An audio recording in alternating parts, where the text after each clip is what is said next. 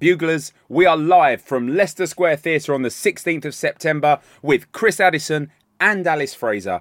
It might be our only London date of the year, so get your tickets now. Oh, get them at thebuglepodcast.com. That bit's important. Even on a budget, quality is non-negotiable. That's why Quince is the place to score high-end essentials at 50 to 80% less than similar brands. Get your hands on buttery soft cashmere sweaters from just $60, Italian leather jackets, and so much more. And the best part about Quince, they exclusively partner with factories committed to safe, ethical, and responsible manufacturing. Elevate your style without the elevated price tag with Quince. Go to quince.com/upgrade for free shipping and 365-day returns. Many of us have those stubborn pounds that seem impossible to lose, no matter how good we eat or how hard we work out. My solution is PlushCare. PlushCare is a leading telehealth provider with doctors who are there for you day and night to partner with you in your weight loss journey. They can prescribe FDA-approved weight loss medications like Wegovy and Zepbound for those who qualify. Plus, they accept most insurance plans. To get started, visit plushcare.com/weightloss. That's plushcare.com/weightloss. This is a podcast from The Bugle.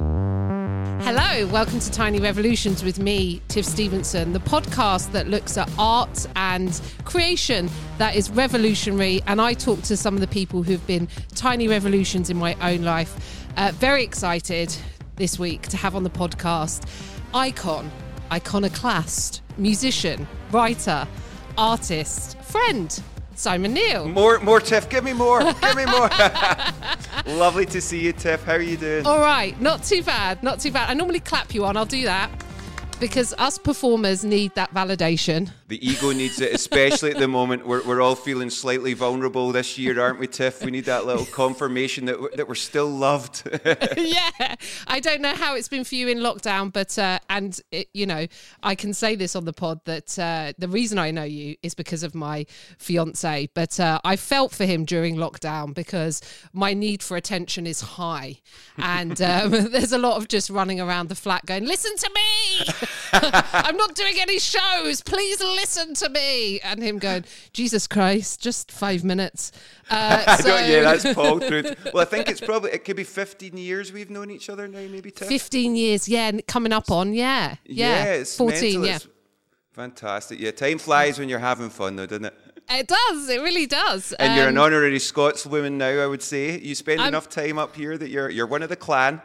I am part of the clan. Well, my dad's Scottish as well. Although of course. He's lost his, I always say he's lost his accent, but he's retained his hatred for the English, which is such a weird, like, kind of self-hating. I was like, that's your voice. That's what you sound like. So, my gran was a pure East Coast Scottish gran, and my auntie, in fact, who emigrated to America in the 60s, I think. All right. Still has a real brogue.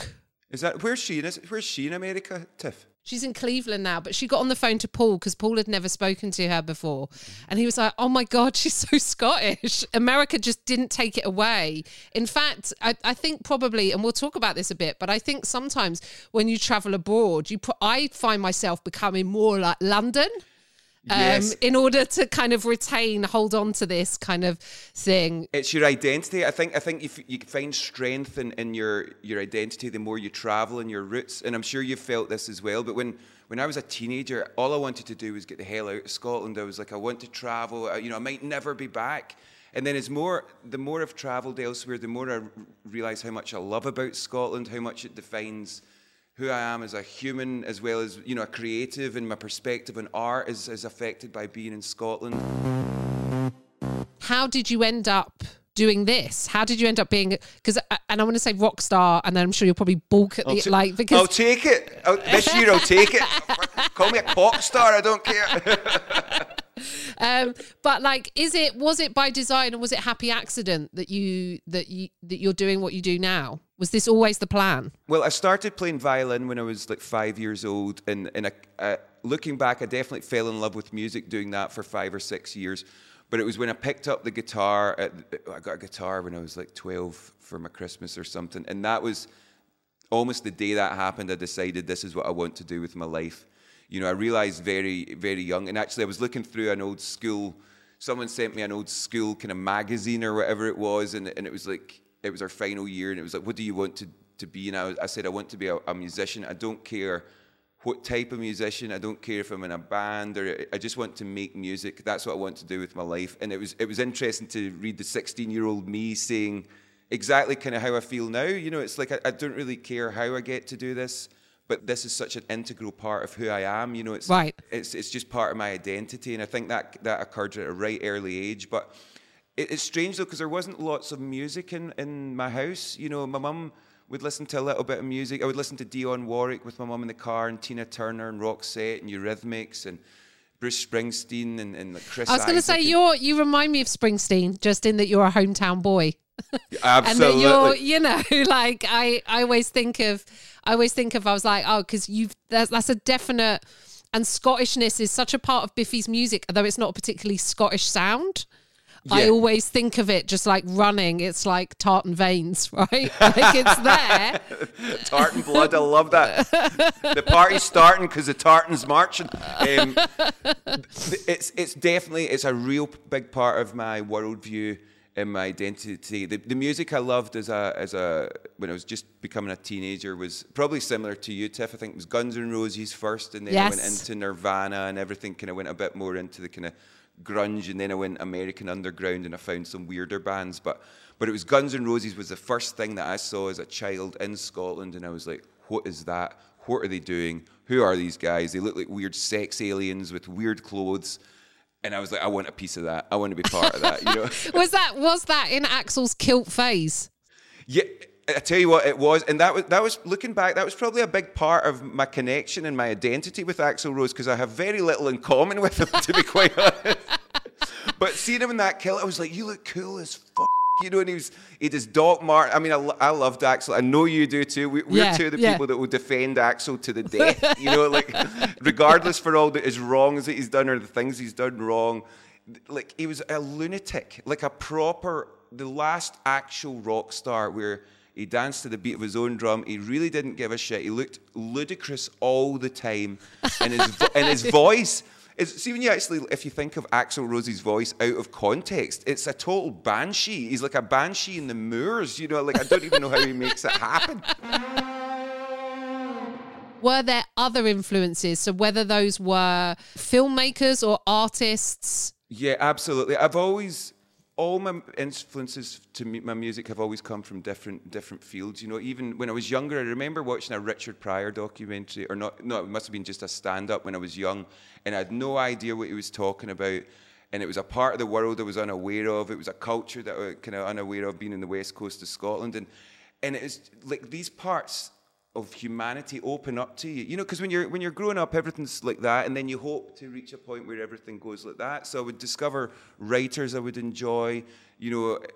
Not long after Richard Pryor, I discovered Bill Hicks, who had a massive influence on me. I listened to Bill Hicks non-stop for about 4 years or something, like all his records and everything. I knew it all word for word, and it's kind of hard to explain now, because some of it can seem very caustic now when you look back, and some of his perspectives maybe don't stand up as well in 2021 perhaps as they did back then, and some of the jokes maybe aren't quite as funny. But this was a guy that really questioned. He was, as far as I knew, and you could probably tell me if I'm wrong, like maybe Sam Kinison and things like that before were perhaps given that kind of preacher, that kind of here's what's wrong with the world, and this is how you fix it, and Bill Hicks was the first one that I picked up on that was talking about gun laws. He was talking about the cultural differences around the world, talking about drugs, which for religion. A young man, religion, you know, a young man at that age, or young person, you know, any teenager, you feel like you're impressionable, and hearing these kind of his thoughts and how he was coming to his opinions just really mattered to me. And it, as I say, that kind of coincided with my deep dive into kind of underground music and everything. So yeah, Bill was big for me. I was also a big Mitch Hedberg fan, but that was more in a kind of, he just straight up makes me laugh. You know, like Bill makes you think. I think it's agitators.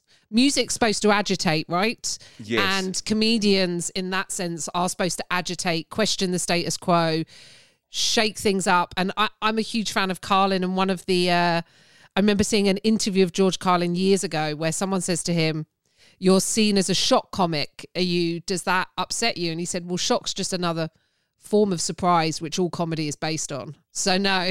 What a great line. It's so true, isn't it? I mean, yeah. But it's the agitator. I think you're right. It's that element. It's that kind of like sticking it to the man, the institutions. It's like, just don't take everything at face value. It's like learning that's such a valuable lesson to learn as a young person, I think. And I'm not so familiar with George Carlin. I know his stuff, how influential he was and everything, but I'm not so familiar with Carlin. Although I was watching something with Stephen Wright the other night, he's great. I was familiar with him, but just his delivery and everything is just so... I mean, that's... What was he, 80s? Was he maybe even 70s? 80s, yeah. 80s that I know of, but probably doing stuff in the 70s as well, yeah. All great comic. It's like...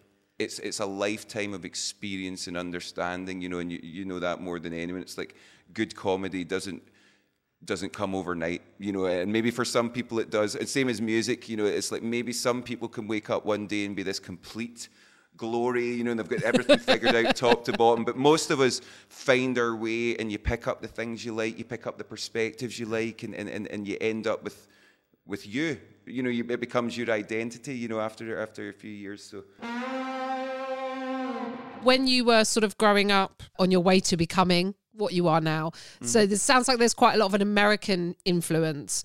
Were there Scottish artists and filmmakers or anything like that you kind of looked to and went, oh, or was it very much, because I felt that as well during the 80s, there was so much of that, we're kids of the 80s, that American culture sort of dominated and influenced and seemed exciting because it wasn't ours. That was it. I think the main thing was to want to be something that felt exotic and kind of alien. That was what appealed to me. I think the one, I guess, Scottish actor, like Annie Lennox and Eurythmics, looking back, were probably the main kind of Scottish, and I know Dave Stewart isn't Scottish, but they had a massive impact. Part of that was, as I said earlier, my mum would always have Eurythmics albums in the car, and it was years of listening to them before I even realised that Annie Lennox was Scottish, and she was just such an important figure culturally as well as a pop star. Looking back now, I think it's so apparent, but to see someone so fearless from Scotland just taking the world by storm, doing like Sisters Are Doing It For Themselves, singing that, doing soul music, doing pop music, dressing as gender free as could possibly be back in the early 80s, just a real... I mean, almost a punk rock figure, I would say. Someone like Annie Lennox, when I look back at that, it's like she influenced a lot of my thoughts in what art should be and how it should have those moments of going, oh, I don't know what this is. Do I like this? This is pushing buttons, but never mind the songs. She's an agitator and an activist, right? So she definitely was someone who spoke up on a number of causes and always has done. Absolutely, and actually she's got this wonderful organisation now called The Circle, which I've done a couple of things for, and it helps women all around the world, just the opportunities that some girls don't have, obviously, and sadly it's in some parts of the world where it should have been fixed long ago, but it's just about bringing equal opportunities to all parts of the world, and I just think it's such a wonderful thing, and for someone like Annie Lennox who doesn't need to do that, and I know that's the wrong perspective, but, it's like a lot of people just make their millions and then they kick back and it's like, cool, I'll sit and enjoy my 3 homes all around the world. But she seems to still have such a fire in her belly and the desire to still change, because change and progress doesn't stop. It's not like you hit a point where, cool, right, we're all happy, right, good. It's like that doesn't happen. It's a constant change, and that's what I like. And that's what Annie Lennox, having kind of seen her even throughout my life, just seen she's always mattered, and I think that's hard to do. That's a really, really, that's very beautiful. A beautiful way you've summed that up, and I agree completely. And there's a great quote out there somewhere, and it might be Hemingway. I seem to attribute a lot of stuff to Hemingway that may not have been Hemingway. If in doubt, it was Ernie. Ernie did it. But it's about how a river changes the landscape around it. So gradually, over time, the force and pressure. And I feel that with like any movements or any social change or whatever, because, and I do think, it's interesting about whether you think art has a responsibility to do that or whether art needs to be art and then the people picking up the mantle from there. Do you think music should be creating social change? I think it does. I think art does. I think because it's the first thing when you become a teenager and everything. That's what influences you. That's what informs you. You know, it's not your teacher necessarily at school that you're looking to for guidance as to how to live your life or how to view the world. It's your friends. You know, well, in our day, it was like someone would pass me an album or a book or something, and I would take it seriously because I was, you know, and it would affect how I'm viewing things. I think more than ever, art and music and films are important, especially at this moment in time. I feel like we're in such a... I hope I'm not wrong, but I feel that the floodgates have opened now, and now we're on the right direction. That's what I feel. I feel like music isn't going to make people go out and fight a war. It's not about that, or, you know, but it's about awakening your mind. It's about becoming aware of where you stand in the world. Someone, you know, it's tough for me as a white man as well, because I've grown up and everywhere I looked, it was like there's white men as heroes, you know, and it's like, okay, great. The great interest in change now is even rock music and guitars. Like, I think some like 80% of guitars bought in the last 2 years have been by girls, and it's like, you can't tell me that's not important. You can't tell me the act of a girl picking, you know, and it should have been like this a long time ago. But that now influences the next generation to go, yeah, of course I'm picking up guitar. Of course I'm doing this. I can do whatever the I want. There's no limitations, and I think that comes from art more than anything. Even, you know, I'm not in a position to be talking about race or sexism and things, but what I see is that's how things can move forward. That's how I'm getting educated about things, is through art, books, movies. It's not because I'm sitting necessarily reading page upon page of studies from Harvard or whatever, you know, like I'm... And most people don't. That's where the influence, I suppose, the cultural influence does come from films and TV and how we think about things, and we don't realise it sets ideas in our mind about how we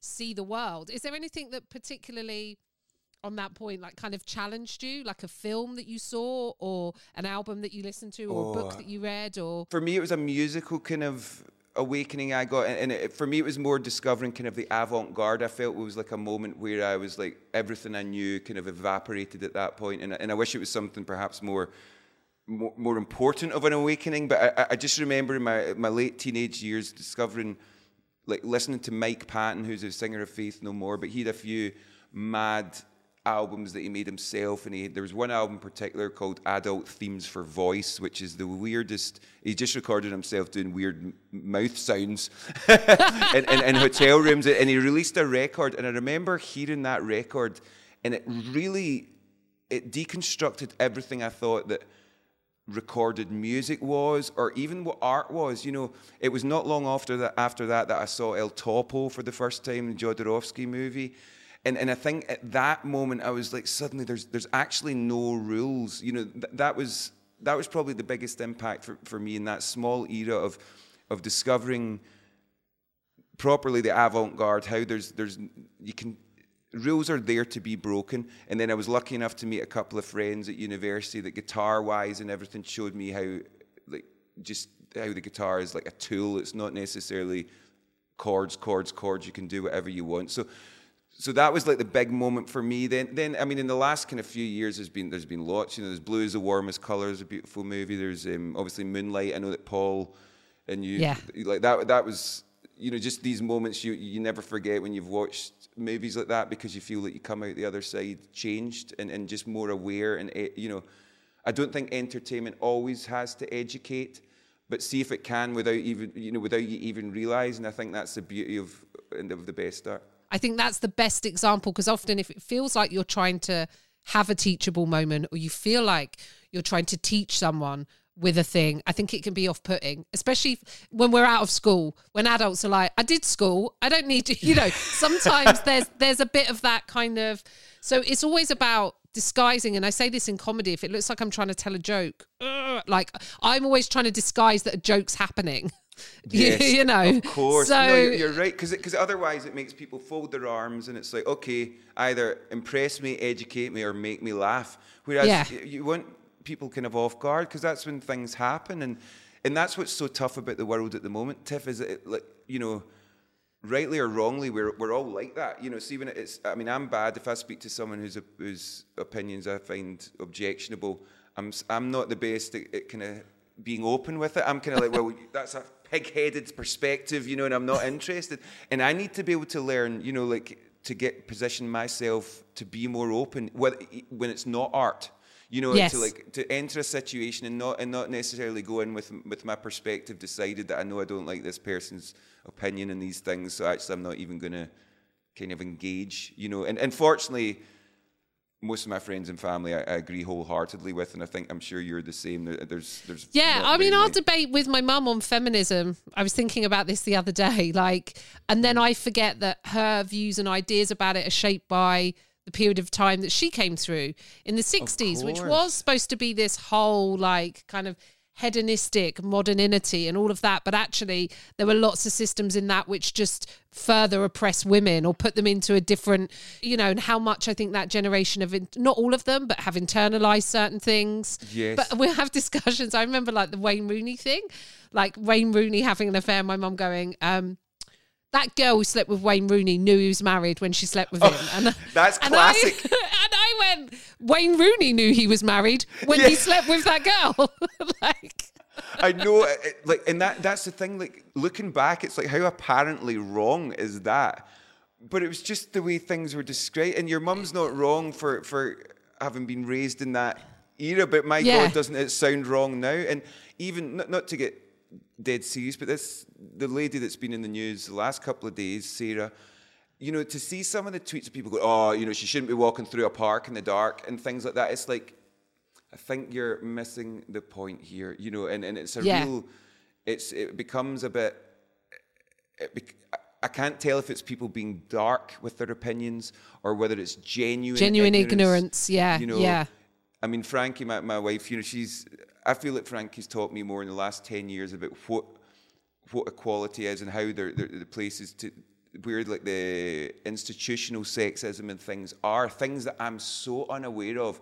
And Frankie a few years ago was saying that to me, you know, I can't walk, I would never walk anywhere with headphones in my ears, she says, you know, and I'm like, what do you mean? And she's like, well, because I feel in danger, you know, and that's so wrong. That's so wrong to put that responsibility on, oh, well, you did have headphones on, or you're wearing a short skirt, weren't you? Well, you know, it's what the And she did everything that you're supposed to do. And, you know, it's about, it's so big, it's huge. It's about changing a society and changing attitudes and seeing women as fully human and men taking responsibility, and boys, parents, tell your boys how to behave, you know, and there's always going to be, excuse my French, there's always going to be out there.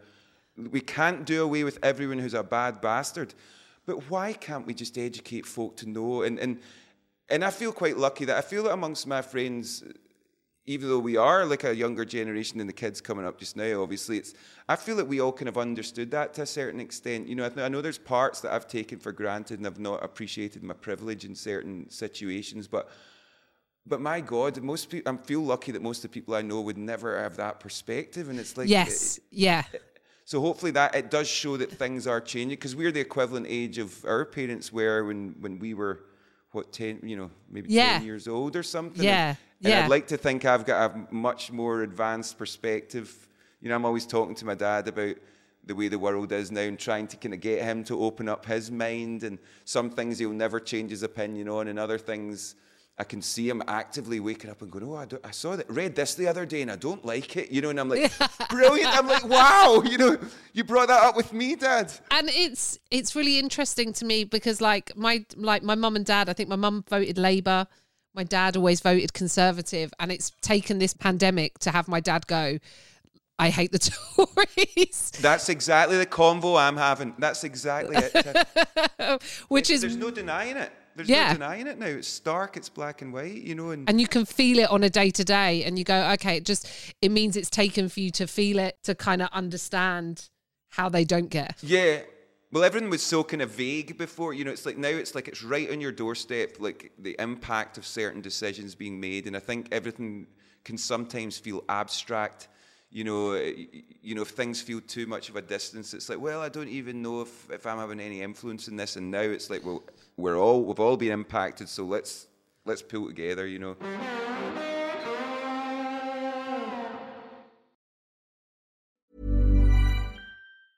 Quality sleep is essential. That's why the Sleep Number Smart Bed is designed for your ever-evolving sleep needs. Need a bed that's firmer or softer on either side? Helps you sleep at a comfortable temperature? Sleep Number Smart Beds let you individualize your comfort so you sleep better together. J.D. Power ranks Sleep Number #1 in customer satisfaction with mattresses purchased in-store. And now, save 50% on the Sleep Number Limited Edition Smart Bed for a limited time. For J.D. Power 2023 award information, visit jdpower.com/awards. Only at a Sleep Number store or sleepnumber.com. Jewelry isn't a gift you give just once. It's a way to remind your loved one of a beautiful moment every time they see it. Blue Nile can help you find the gift that says how you feel and says it beautifully, with expert guidance and a wide assortment of jewelry of the highest quality at the best price. Go to BlueNile.com and experience the convenience of shopping Blue Nile, the original online jeweler since 1999.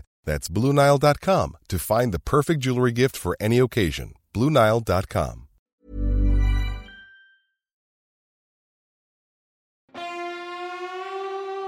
What's your sort of earliest, I guess, memory of a moment of political activism or politics? Like your first, there were the poll tax riots when I was a kid, or I remember seeing Thatcher on TV and my mum hated Thatcher. Yeah. So what was your first kind of moment like that? It would be the miners' strikes. I remember the miners' strikes in Italy a lot. I remember Scargill and Kinnock.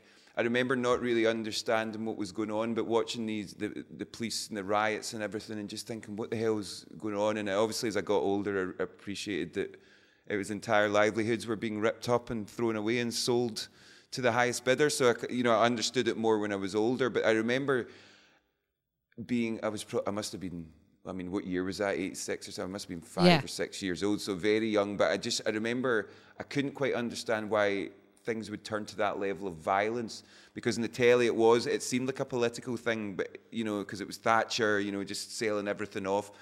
I think as I got older, members of my family worked for the British Gas and British Rail and things. So as I got older, I became more educated as to why and how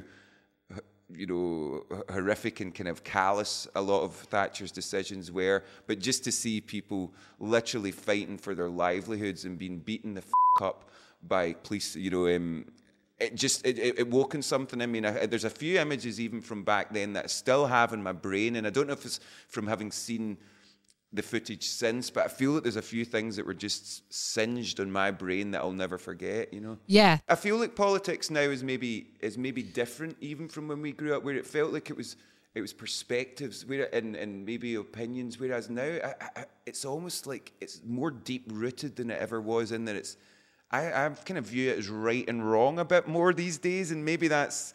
Yeah. Maybe I'm naive and maybe people felt like that back then, but I feel like you're either in kind of the right side of things or the wrong side of things. I feel like there's an awful lot that's undebatable. There's an awful lot that gets debated that shouldn't be getting debated. Like, see, when you think of climate deniers and stuff, when they get a pedestal or a forum, it's like, wait, that's not valid. Just because, that's not actually a valid perspective. It's not right. You're wrong. That's scientifically, you're wrong. It's proven. Yeah, it's been proven.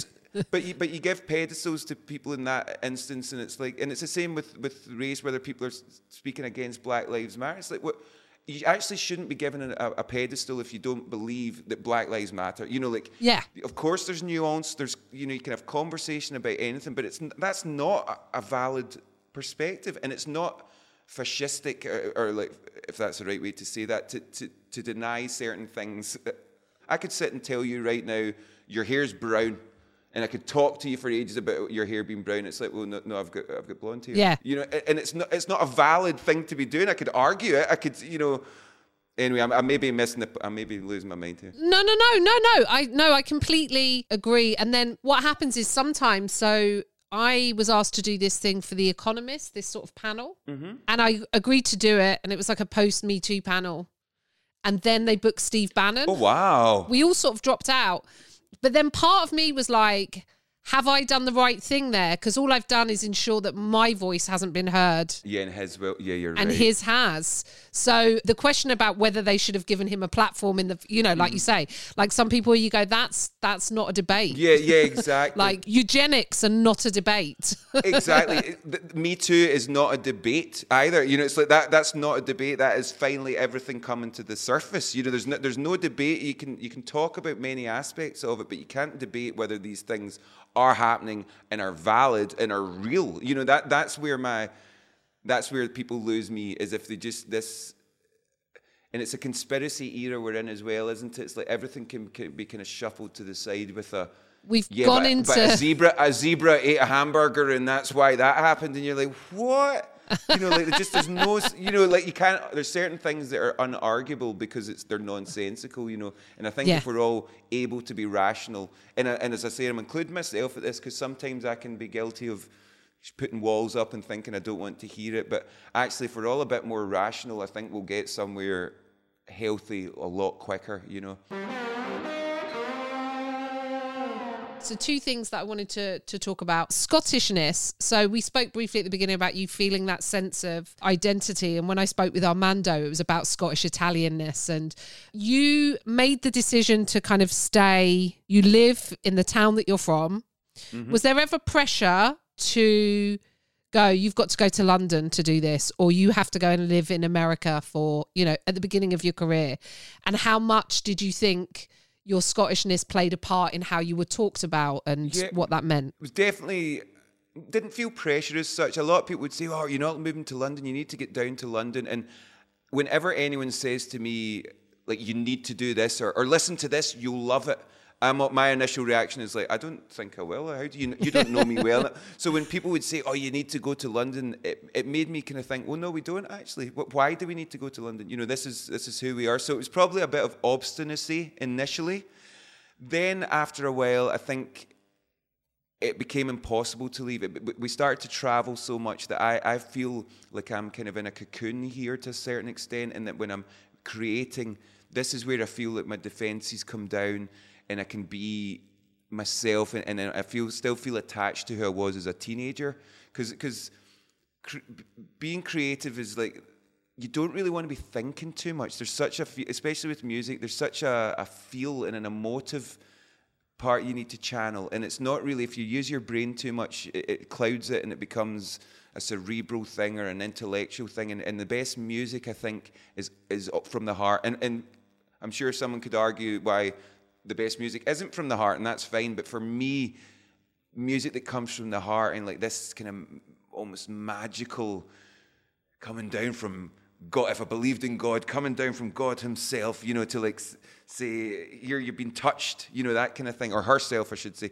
That's why I never then thought about moving away after that. Right.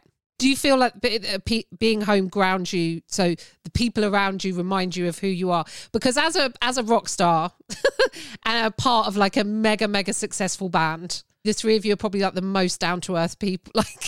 Like for the level of success, it always kind of like, it kind of stuns me every now and again. I remember, I think was it Sonosphere?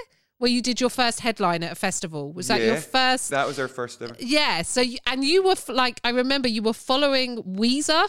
Yeah, that's right. You were like a band you'd listened to growing up, right? Yeah, they were a big deal to us. Yeah. Yeah. And so this was like your big moment. You're headlining this festival, and I'd been doing comedy. I think I can't remember if I'd hosting or I was doing a spot. Steve-O was on after me. It was that kind of festival, wasn't it? Yeah, came out immediately, like tried to do a joke, wasn't working, so he got his knob out, which I feel like is what the crowd wanted. So fair play. That's like a metaphor for so much, isn't it? Staple something to it. I think that was like the immediate, like, we're not here for conversation. We're here for you to... Yeah, we want to see some meat. Graphically injure yourself. Oh my God. But we came backstage and it might have been like 20 minutes before you were due up. And you guys were like, how was your gig? Oh my God. And I was like, you're about to like headline your first festival. And I couldn't believe that you asked me or you cared that much. But it's a testament to how unaffected, I think. Oh, that's definitely the Scottishness helps with that. But I think also for me, it's definitely. I try and not think about what I'm about to do. It's a defense mechanism. I'd much rather, before show, not think about the show. I would sometimes I get panicky if I think about it too much, and I can feel overwhelmed at points. I'm sure, I'm not sure if there's moments in your career as well where you've felt like that. But sometimes if you engage too much with what you're doing, you can think, oh my God, because it's insane to stand. Me and my two friends to stand on a stage in front of 40,000 people and play our songs. That's insane, And if I dwelled in that for too long, I would probably lose my mind. So I feel security and the closeness, of seeing you and Paul that day. It's like this brings me calmness, makes me who I am. Will reground me to go onto that stage. And just the kind of second part of your question earlier when you talked about it is a defining characteristic from people outside. We're always described as Scottish rock band, so there is something to it. I'm really proud of it. But just when you said, people definitely put us in a box with that. It's like, it's never just rock band, British rock band, it's Scottish rock band, Biffy Clyro. I don't really have that much of an issue with it, but it's curious that it happens all the time, in the press, or certainly the UK press, I would say around the world it doesn't really happen so much, It's interesting. Paul and I were watching a thing about the Scottish Highlands, a travel show, the other day, and it said like the most northern part of Britain, and he was like, Scotland, like he was just like just this kind of thing of like, and I think because Paul is outside of Scotland, I often wonder that because his experience is the opposite. He's in London, as a Scottish person, and then as soon as he comes back to air, I feel he gets more Scottish. I can hear these little those kind of little like bits of him, and he needs that. It's like a cup that needs to be filled. Yes, and I know from his point of view though as well, and I'd be very interested to see how you answer this, and whether it's a Scottish trait that there's a almost like not humbleness, but Scottish people don't like to toot their own horn. I remember might have been the show you came to see actually, but I had a bit in an Edinburgh show about Donald Trump and how you could tell he didn't spend much time around Scottish people because they just wouldn't tolerate that ego.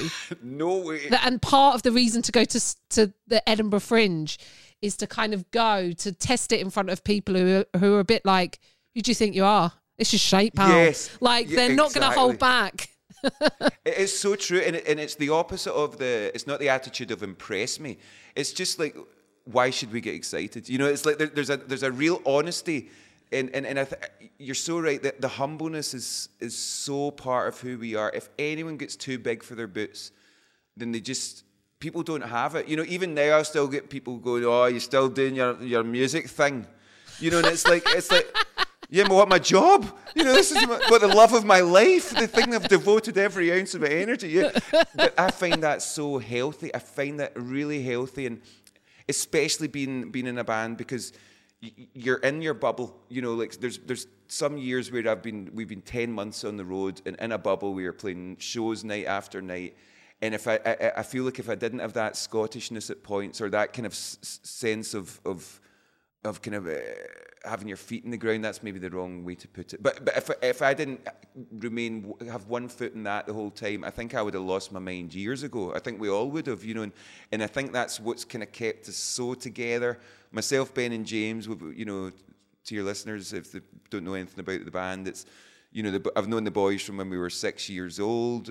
We started this band when we were 10 or 11. The people in there, Paul, your wonderful fiance, he's been my friend since we were 4 or 5. We went to primary school together. So I feel very lucky that everyone important in my life I've known for a long time. So I've never felt the need to kind of change who I am or to... Because that way, I'm sure you've felt it, you go to certain parties and things, or you go to certain evenings out, and it's hard to kind of alter who you are ever so slightly because you're maybe surrounded by loads of people and you're like... And see, whenever I get home after a night like that and I feel like dirty. I feel dirty. I feel like I was puffing my chest out tonight, trying to, and it's like, and it's so not me. And I get home and I feel embarrassed, and then I can't get to sleep because I'm like, oh, I shouldn't have said that. It came across as so arrogant, you know. And it's like, and it's such a Scottish thing because I don't think most people would necessarily worry about that aspect. You get the shame sort of spiral a bit. You know that like post 15 minutes of shame. yeah. Ugh. And also because you want to be seen as, and sometimes when you meet people who you love and respect, you want them to see you in your fullest capacity. You want them to meet you in the world of doing the thing that you are good at. And so it's different if you go like bump into someone at a party or on the street that you are a fan of. They may not know what you do.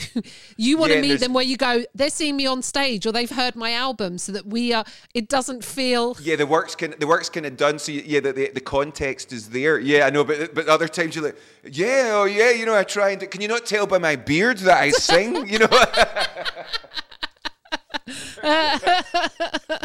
Yeah. Or do you not know who I think I am? You know, that kind of shit. To go back to your music, was it a conscious thing? Like, I think there's a lot of your songs are personal or, there's metaphors and stuff in there, but like grief is something that you've touched upon in your songs. And when you were writing those, were you conscious of like doing that to help other people, or was it a way of you just processing your own personal kind of trauma? It was just kind of processing my own kind of feelings of guilt and everything else you do. You know, everyone sadly loses someone in their lives, and you go through these different stages, and it kind of depends how initially you're taken by surprise.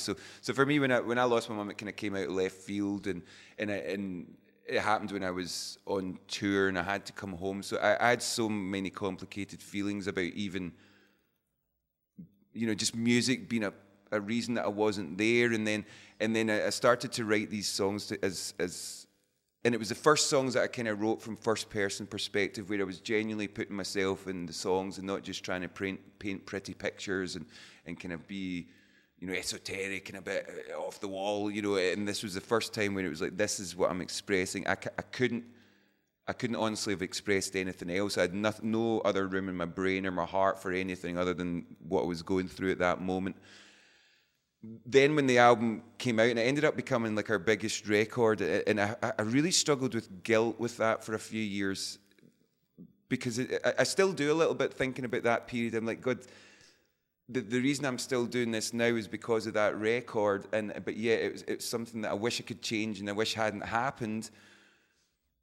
And at points I think, have I exploited that? You know, and I don't believe I have, because to me, music and all art has to be an expression of things that matter and are important. And to me, all the things that I love throughout my life have been something where someone's really kind of put their neck in the line and really tried to say something with weight to it and with importance. And so, but I'd certainly battled with that for a few years, you know, because we'd be doing like our biggest gig ever at points, and I would be coming off and crying afterwards, you know, not to get too grim about it, but, you know, literally coming off because my emotions were so mixed, coming off and wanting to kind of tell my mum that, hey, we've just done this great thing, and then just been, you know, so going from the highest high to the lowest low. And thankfully I eventually got through that. But yeah, it was important for me, and since then I realize that it's more important that the songs helped other people now. You know, like I feel lucky that a lot of our fans have had a long relationship with us, and the amount of conversations I've had with people that's just helped them kind of deal with, just to even know someone else was out there going through a similar thing. It's not that you kind of make anyone realize anything that they won't discover themselves. It's just that you're not alone. You know, we all go through this, and so it now gives me great strength, the fact that I wrote those songs. And when I sing those songs now, weirdly I feel a sense of joy, because I you know, they did change my life, those songs. I know they've helped other people, and I just think it's wonderful that, you know, music can be shared like that, and that people care about my songs as well. So yeah, I'm definitely through the battle. So you've literally had the 5 stages of grief with the music itself. Absolutely, and I know at points I should potentially have kind of removed myself from being in a touring band, you know, to kind of maybe do that process out with, but because I think I would maybe have got over things quicker. But when I look back, I'm glad that that it's all in the music. You know, basically, I feel like every time I make a record, it's kind of like that's where I am as a human being at that point. by the time the next record comes around, it's about being in another moment, in another stage of either evolution, of growth, of education, of grief, of love, you know, and because every time we finish a project, we're just actually in the middle of doing our companion album to A Celebration of Endings, which came out last year. So we're just in the middle of recording that at the moment. And after every album, I have to get rid of every idea, every song idea that's complete or incomplete. I have to clear the decks so that in the next stage of my life, I'm starting from scratch and it's truly a representation of where I am at that moment.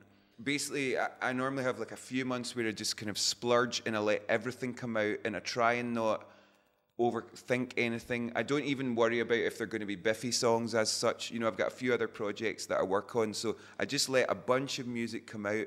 It'll kind of take shape. There'll be a few important songs that I know will then become the spine of the album, and then the rest I can kind of change the shape, change the anatomy of it. You know, so like that's the skeleton, and then I can change the anatomy of it if I want. But it kind of ends up telling me what it needs to be. You know, I think if I try, I don't really have much of an ego when I'm listening to my music. I can be quite brutal. Like, see if I can work on a song for a few months and then just go shite, delete. You know, I don't. I kind of have learned that as I've gotten older that actually I take strength in that. I find it easier to be that brutal with it than kind of like trying to just nurture something that's not quite coming together. So I find it easier to be brutal. Yeah, that's how I do it. I definitely handwrite all my lyrics. I find that so important. It lodges in my brain. I feel it saturates in my mind and kind of percolates, and it kind of comes back in different waves. So, because I quite often do a few different drafts of my lyrics as well, you know, they never come out right first time. You know, I always need a little bit of manipulation and things. But yeah, I like everything to be tactile. I mean, up until our album Opposites, which was like our 6th album, every song up until that moment we never recorded. I would keep it all in my brain, and wow. and I hit a real. I mean, I was useless at real life. You know, all I was good at was like dee dee dee dee dee dee dee. You know, like what would you want for lunch? Dee dee dee dee dee. So I'm really pleased with the technology we have now, because now I can kind of sadly I use my phone for a lot of my ideas just as storage. You know, yes, me too. If you're out and about, you're not carrying a notepad, right? You've got your phone, exactly. So you go this. Yeah, the amount of things I've got on my phone just going 1, 2, 3, ha ha, you know, that kind of thing. Like thinking I'm going to remember exactly what I meant as well. But you can release that as an album, like Mike Patton. Yeah, exactly. I know. That'll be childish themes for voice rather than adult themes for voice. But I love it, and also I realize as I get older that creativity it doesn't always happen the same way. You know, like. Sometimes when I really think something hard and working it hard, it can make something beautiful. And other times I'm like, oh, I've killed that dead, you know. And sometimes some songs I spend an hour working on and they feel so complete, and others you can spend, as I say, weeks on. So I'm always at the mercy of the result. You know, for me it's like I always say, song is king. You know, I don't care how a song gets there, it's how it makes me feel when I listen back. So I always aim to get a level of goosebump, you know, when I'm listening back to my music, whether it's a chord change that makes me go, oh yeah, that's what that song is. That song's about that chord change, or it's a lyric, and I'm like, that the lyric is the heart, the beating heart of that song. So it does change for different kind of projects, I guess, in different songs, yeah. Is there anything, like, in terms of process, things that have been revolutionary to you in terms of your work, like whether it's meditation or whether it's, you know... Meditation helped a lot for me. You know, I started... I had a nervous breakdown, like, after we made our double album Opposites, and it was a kind of long... It was a tough couple of years, basically, and we just did lots of kind of inner turmoil in the band, and I worked on this record for 6 months non-stop, every day in the studio, and I'm so proud of the record. But a few months later, I just hit a wall at the airport. We landed in Toronto, and I just had the worst do, and it was awful. So that was a right reset for me, in that it's not wrong to be able to switch off it sometimes. I think up until that point, I felt like, see if I wasn't living it and breathing it, and every moment of the day was like, if I was singing a song about a struggle or anger or sadness, I had to feel it. And it really took its toll, and I realised that actually there's moments you can kind of, it's not wrong to want to survive this life and yes. to want to kind of be... Right.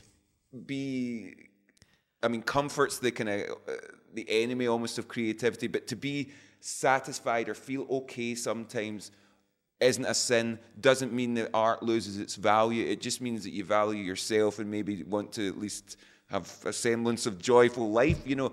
And at that point, I was so focused on the album. I was so focused on, you know, just the tough things that were happening in my life. It just became this overwhelming thing. And I was like, I've actually squeezed everything out myself that I could, and I had left nothing of me as a person. I was the songwriter for the band. I was creating music, and there was nothing left as me, Simon Neil, you know. And I learned that the hard way. So almost the biggest thing that I discovered after that was I started meditating. I was medicating for a while after that as well, which I think any tool that helps you just to level your brain or quieten the storm, I think can help. And that was when I realized creativity changed for me at that point into it's something that you can access, and it's a door you walk through rather than it just piling on. I felt like up until that point I still had the old kind of romantic and really toxic version of like the tortured artist. And at points, you know, like the torturous times does make you come up with some great art, but that you don't need to live your life like that. It's not wrong to want to see some daylight, you know, like, you know, I mean, at points I almost painted my whole apartment black and everything, you know, and there's rooms in my house where I used to live where we wouldn't even lift the curtains. I would just sit in the dark and things like that. And it's like, what are you doing? Like, this is unhealthy, you know. It's not, it wasn't a good position to be in, you know, and it was just dripping this kind of poison into me. And then, as I say, it created this, I ended up, as I say, having a breakdown about it, and I needed to really reset my life. And fortunately, my wife Francesca was such a great support, because she'd been through it kind of all with me, and for better or worse. And fortunately, she was just helped me so much, and I needed it. Sadly, I needed the help to kind of to just remind me that we only get one life.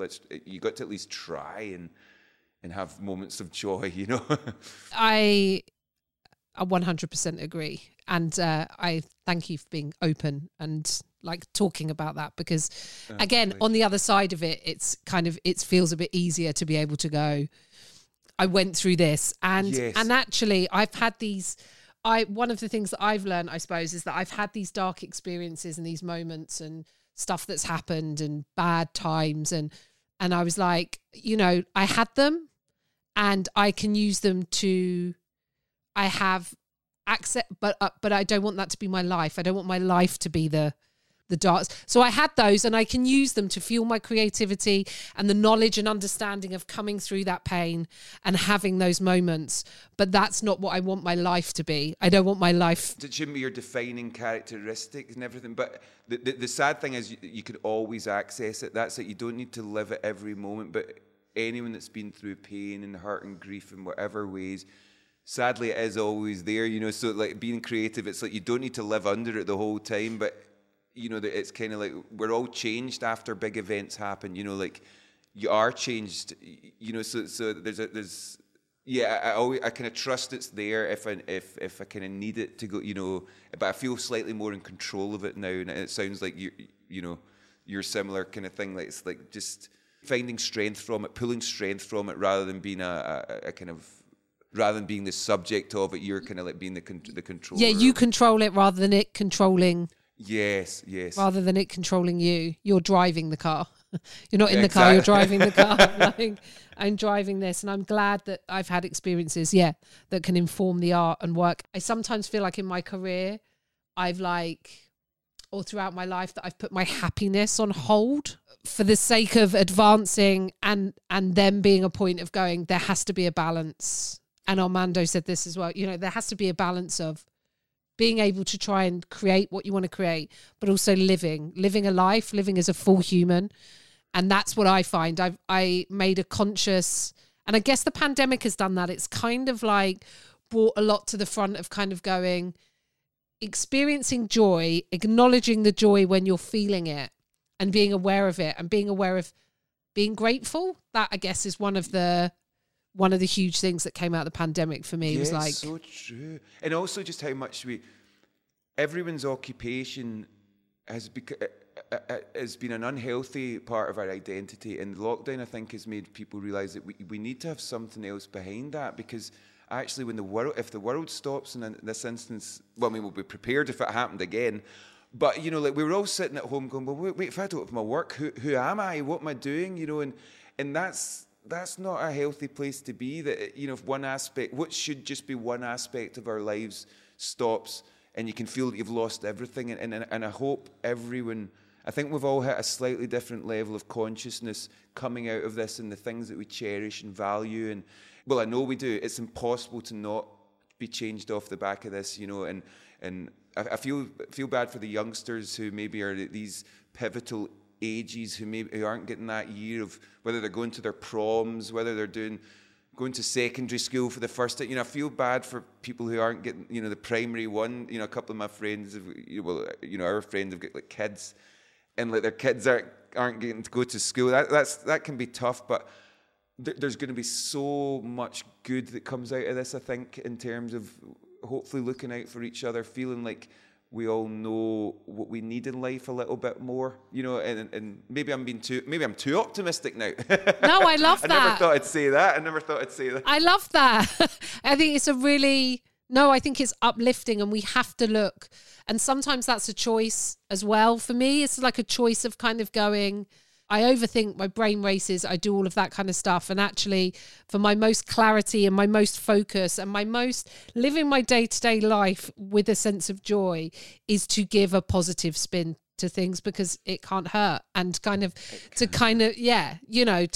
than to, because otherwise the opposite is catastrophizing, thinking of all the worst things. And that's not to ignore realities and stuff that's happened and changed, but it's a really nice way to end our conversation and hopefully come out of the pandemic with a sense of what needs to change, what we can do better, and what we've learned about ourselves. Yes. To take those moments and kind of go, what it pulls into sharp focus, what's important. We realise what we need as humans now, and what we don't need necessarily is pressure all the time, because this has been a big pile of shit that's come from nowhere and landed on all of us, and it doesn't matter, you know.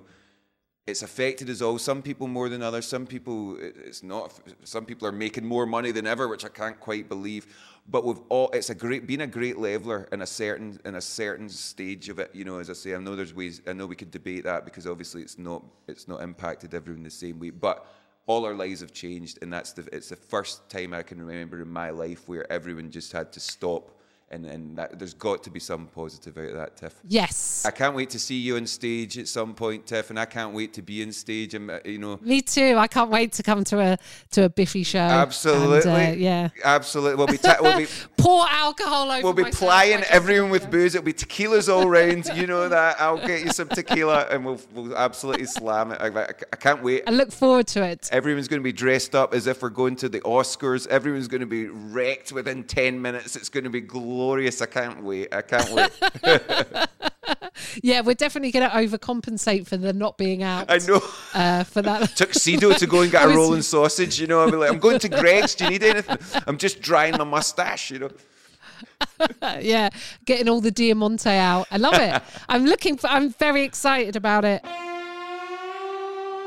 Thank you for doing the podcast. I knew you would be amazing, and it has been amazing. It's been such a pleasure, Tiff. Thank you so much for coming on. Is there anything you want to plug? No, well, there'll be a new Biffy record this year. Hopefully you'll see us out on stage at some point. So just keep an eye out. If you like your rock and roll, then we are the only band you need.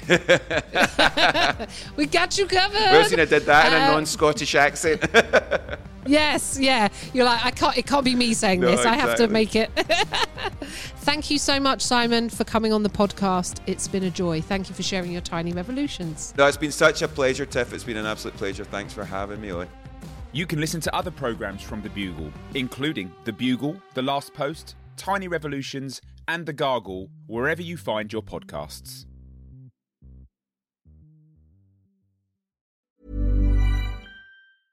Imagine the softest sheets you've ever felt. Now imagine them getting even softer over time. That's what you'll feel with Boll & Branch's organic cotton sheets. In a recent customer survey, 96% replied that Boll & Branch sheets get softer with every wash. Start getting your best night's sleep in these sheets that get softer and softer for years to come. Try their sheets with a 30-night guarantee. Plus, get 15% off your first order at bollandbranch.com. Code BUTTERY. Exclusions apply. See site for details.